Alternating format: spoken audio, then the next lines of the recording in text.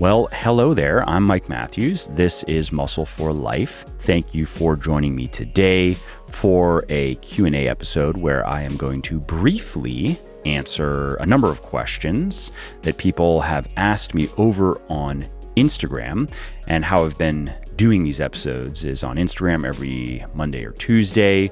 I post a story asking people to ask me questions, and then I answer a number of those questions on Instagram, the ones that are interesting to me or that I haven't already beaten to death in my writings and speakings, or that are just topical things I'm getting asked a lot recently.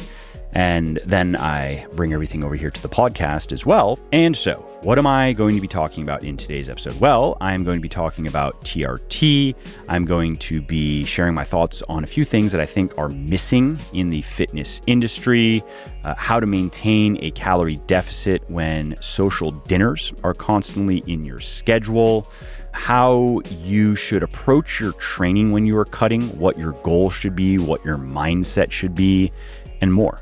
Before we begin, how would you like a free meal planning tool that figures out your calories, your macros, even your micros, and then allows you to create 100% custom meal plans for cutting, lean gaining, or maintaining in under 5 minutes?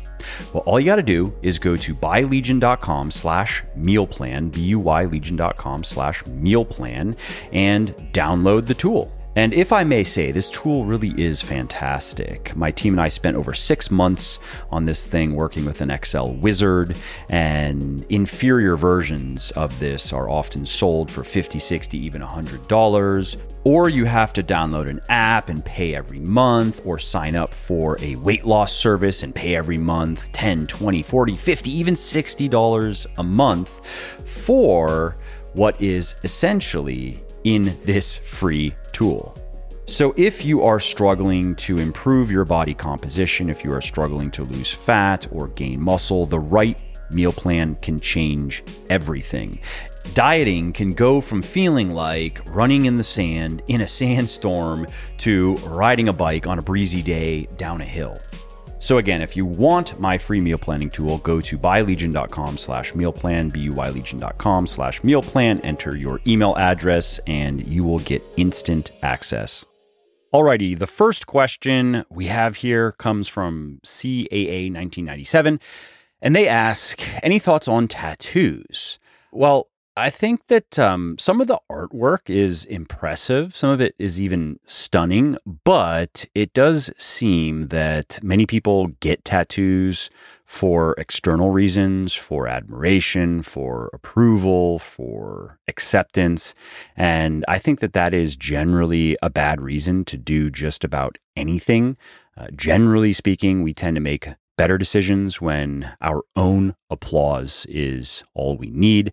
And so for me, I don't appreciate the art of tattoos, and the idea of getting tattoos isn't appealing enough to me just for my own sake to want to do it.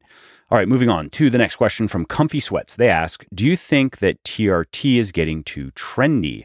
Yes, absolutely. Many men are getting on TRT right now with perfectly normal T levels, or even maybe slightly low, or let's just say with T levels on the lower end of normal, but with no symptoms of low T. And many of those guys are also taking way too much testosterone without understanding the risks. I recently met a 20-something-year-old dude in the gym who said he was on TRT, but when I started to ask him about it, well, actually, he's currently cruising at about 1,200 nanograms per deciliter of blood, NGDL, after recently being as high as 2,000 to 3,000 NGDL. That, my friends, that is not TRT, that is steroids. I mean, 1,200 NGDL is going to be at the absolute top end of the range of what is attainable naturally. It might even be a bit higher. I'd have to look at some research that I haven't looked at in a while. Somewhere around 1,000 is about the highest you can ever expect naturally. So 1,200, certainly 2,000 plus. 2,000 plus is supra physiological testosterone levels. That is steroid use. And because we are on the topic, I also want to recommend that you give the side eye to any jacked fitness gurus or influencers who claim to be only on TRT. That often means a lot of tea and other anabolics. And they are just trying to feel less guilty by at least admitting that they're on tea. Next, Faustabin asks, what is missing in the fitness industry? Well, a few things. One is a general understanding and acknowledgement of what it really takes to get and stay jacked and shredded. Often it involves eating and body disorders and exercise addiction, and it negatively impairs health and performance in many ways. For most people, it is simply not worth it. Another thing that I think is missing in the fitness industry is honest marketing. So many parasites, so many profiteers who are willing to do and say anything to make coin in this industry. And they're pushing their pills and they're pushing their powders and their programs. It does get a bit tiresome. And the third thing that I think is missing is humility. There is just far too much grandstanding and one-upmanship in this space for me. I like people with poise, not pose. Govind Deepak, he asks, do seated dumbbell/barbell presses work the core as much as standing overhead barbell presses? Or dumbbell, I suppose. No, but the core is still very involved in a proper seated press. But the standing overhead press, barbell press in particular, is one of the most difficult pressing exercises you can do. It's almost a whole body exercise, not as much as a squat, of course, but it does involve a lot more muscle mass than a seated dumbbell press, for example. And that also includes the core muscles. They are more highly activated in a standing barbell press than a seated dumbbell. Okay, Kate Foreman Yoga asks, how to maintain calorie deficit when social dinners are constantly on your schedule? That's a good question. And honestly, it's difficult. It might make more sense actually to just take a diet break until you are eating out less. But if that's not really an option because it's part of your work or just part of your lifestyle, a few tips that can help are: one, save up calories for that meal by just eating less than you normally would before. So if it is a dinner, for example, you're just going to eat less throughout the day, eat light throughout the day, and save, quote unquote, a lot of your daily calories for those dinners. If you can get in, for example, most of your protein by dinner and a couple of servings of vegetables and a little bit of whatever else that you like to eat, just so you're not hungry. That's kind of the goal, is get in your protein, get in some vegetables throughout the day, and just stave off hunger so then you can eat fairly liberally at dinner without blowing up your calories and blowing up your macros. That's a workable approach. You can also check menus online beforehand to work out some options that fit your needs, so you can look at the calories and decide what you want to order. And that can be a lot better than trying to approximate calories when you are looking at the menu in the restaurant, because of course most restaurants, they don't share that. Another tip is to have a high protein snack before you go to dinner. That is going to just help you be less hungry, and it's going to make you less likely to overeat. And lastly, I would recommend skipping dessert, at least as the rule. You can make exceptions, but generally you want to skip dessert when you are eating out, if you are eating out regularly, because restaurant desserts often have a lot more calories than you might think, or than you might be used to if you make similar things at home, because of course restaurants are in the business of making food as delicious as possible. And in the case of desserts, that almost always means a lot of butter and a lot of sugar, and therefore a lot of calories. Okay, so the next question comes from my lovely German wife, and she asks, how much do you love listening to me talk about horses? Well, I would rather just buy her more horses than have to hear about them all the time. And that's why we have 4 horses currently. and she hasn't lobbied me for another, at least recently, but that's where we're at right now. Kong Leeway asks, workout goal/mindset during a cut. I feel I've been lifting the same weights every workout. It's a good question. When cutting, the goal is to maintain muscle and strength, not gain it. Unless you are brand new to strength training, then you can gain muscle and lose fat at the same time. But if you are an experienced lifter, you cannot recomp, as it is known. And so your goal then is to maintain muscle and strength. So really, you should consider a workout where you do exactly the same thing as the last one, maybe that workout in the previous week. If you've done exactly the same thing, same weights, same reps, no progress, that's actually a win when you're cutting. And if you lose a rep or two here and there, which will happen if you are cutting for long enough and if you are getting lean enough, that is not necessarily a cause for concern. Because again, it's going to happen, especially if you have been cutting for probably about 6 weeks. That's when most people start to see declines in performance. And the declines can be more marked if you are going from lean to really lean. If you are going from maybe a little bit overweight to fairly lean, you are going to notice less of a decline in performance than if you are going from lean to really lean. The next question comes from Anonymous, and they ask, how do you manage having to do all that you do while raising 2 kids? Well, a few things. One, I married a woman who was willing to do everything she can to support my work, and she continues to do that. And so that's a huge part of it. 2, I have no hobbies, really. I have no social life outside of seeing a few people in the gym 5 days a week, going to the golf course every now and then, although I haven't been inclined to do that at all in the last couple of months because I've mostly just been working. I also read and work about 10 hours or so, call it 9 to 11 hours per day, Monday through Friday, and then several hours per day on most Saturdays and Sundays. And lastly, I don't spend as much time with my kids and with my wife as I would like to.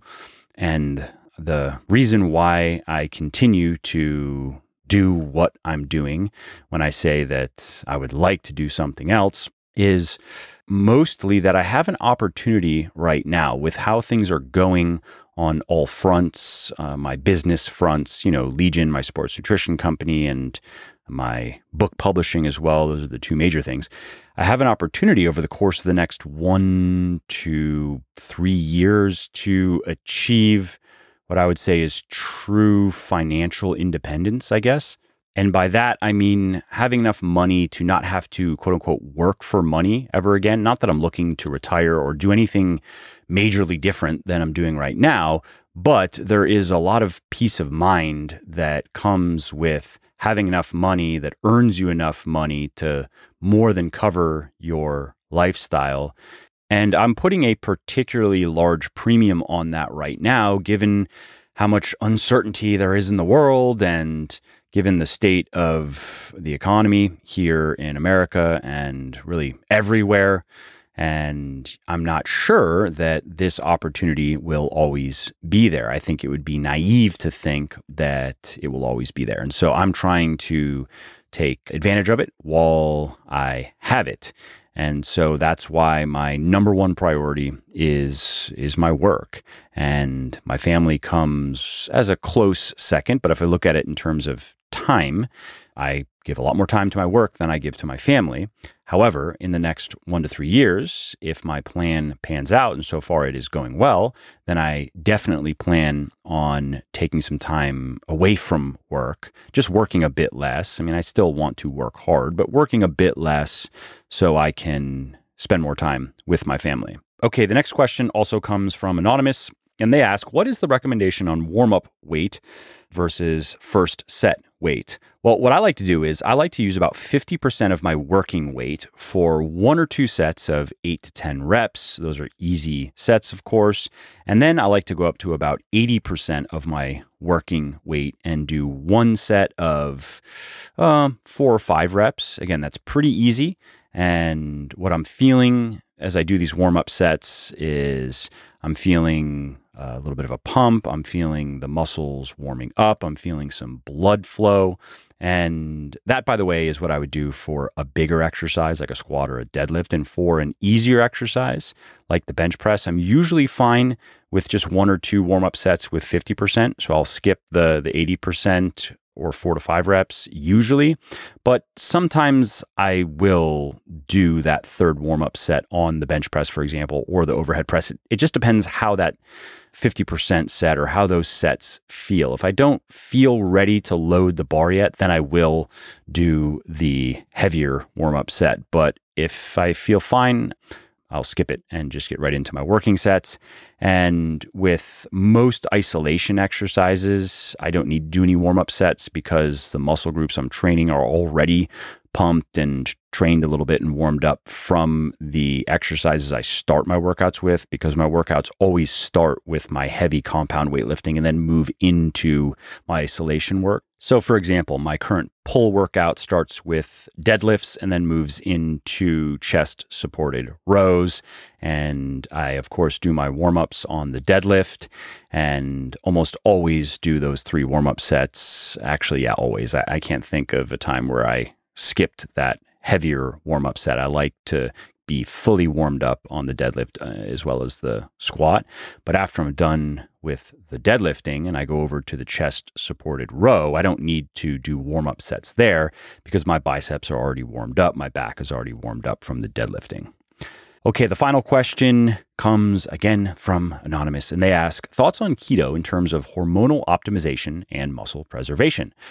Keto is not ideal in this regard because research shows that low-carb dieting plus intense exercise leads to generally higher cortisol levels, which in turn can lower your testosterone levels and impair muscle repair and growth. Workout performance is also impaired on a low-carb diet, and that, of course, further hurts body composition because the less you progress in your training, the less jacked you look, generally speaking. Well, I hope you liked this episode. I hope you found it helpful. And if you did, subscribe to the show because it makes sure that you don't miss new episodes. And it also helps me because it increases the rankings of the show a little bit, which of course then makes it a little bit more easily found by other people who may like it just as much as you. And if you didn't like something about this episode or about the show in general, or if you have ideas or suggestions or just feedback to share, shoot me an email, mike@muscleforlife.com, muscleforlife.com, and let me know what I could do better or just what your thoughts are about maybe what you'd like to see me do in the future. I read everything myself. I'm always looking for new ideas and constructive feedback. So thanks again for listening to this episode, and I hope to hear from you soon.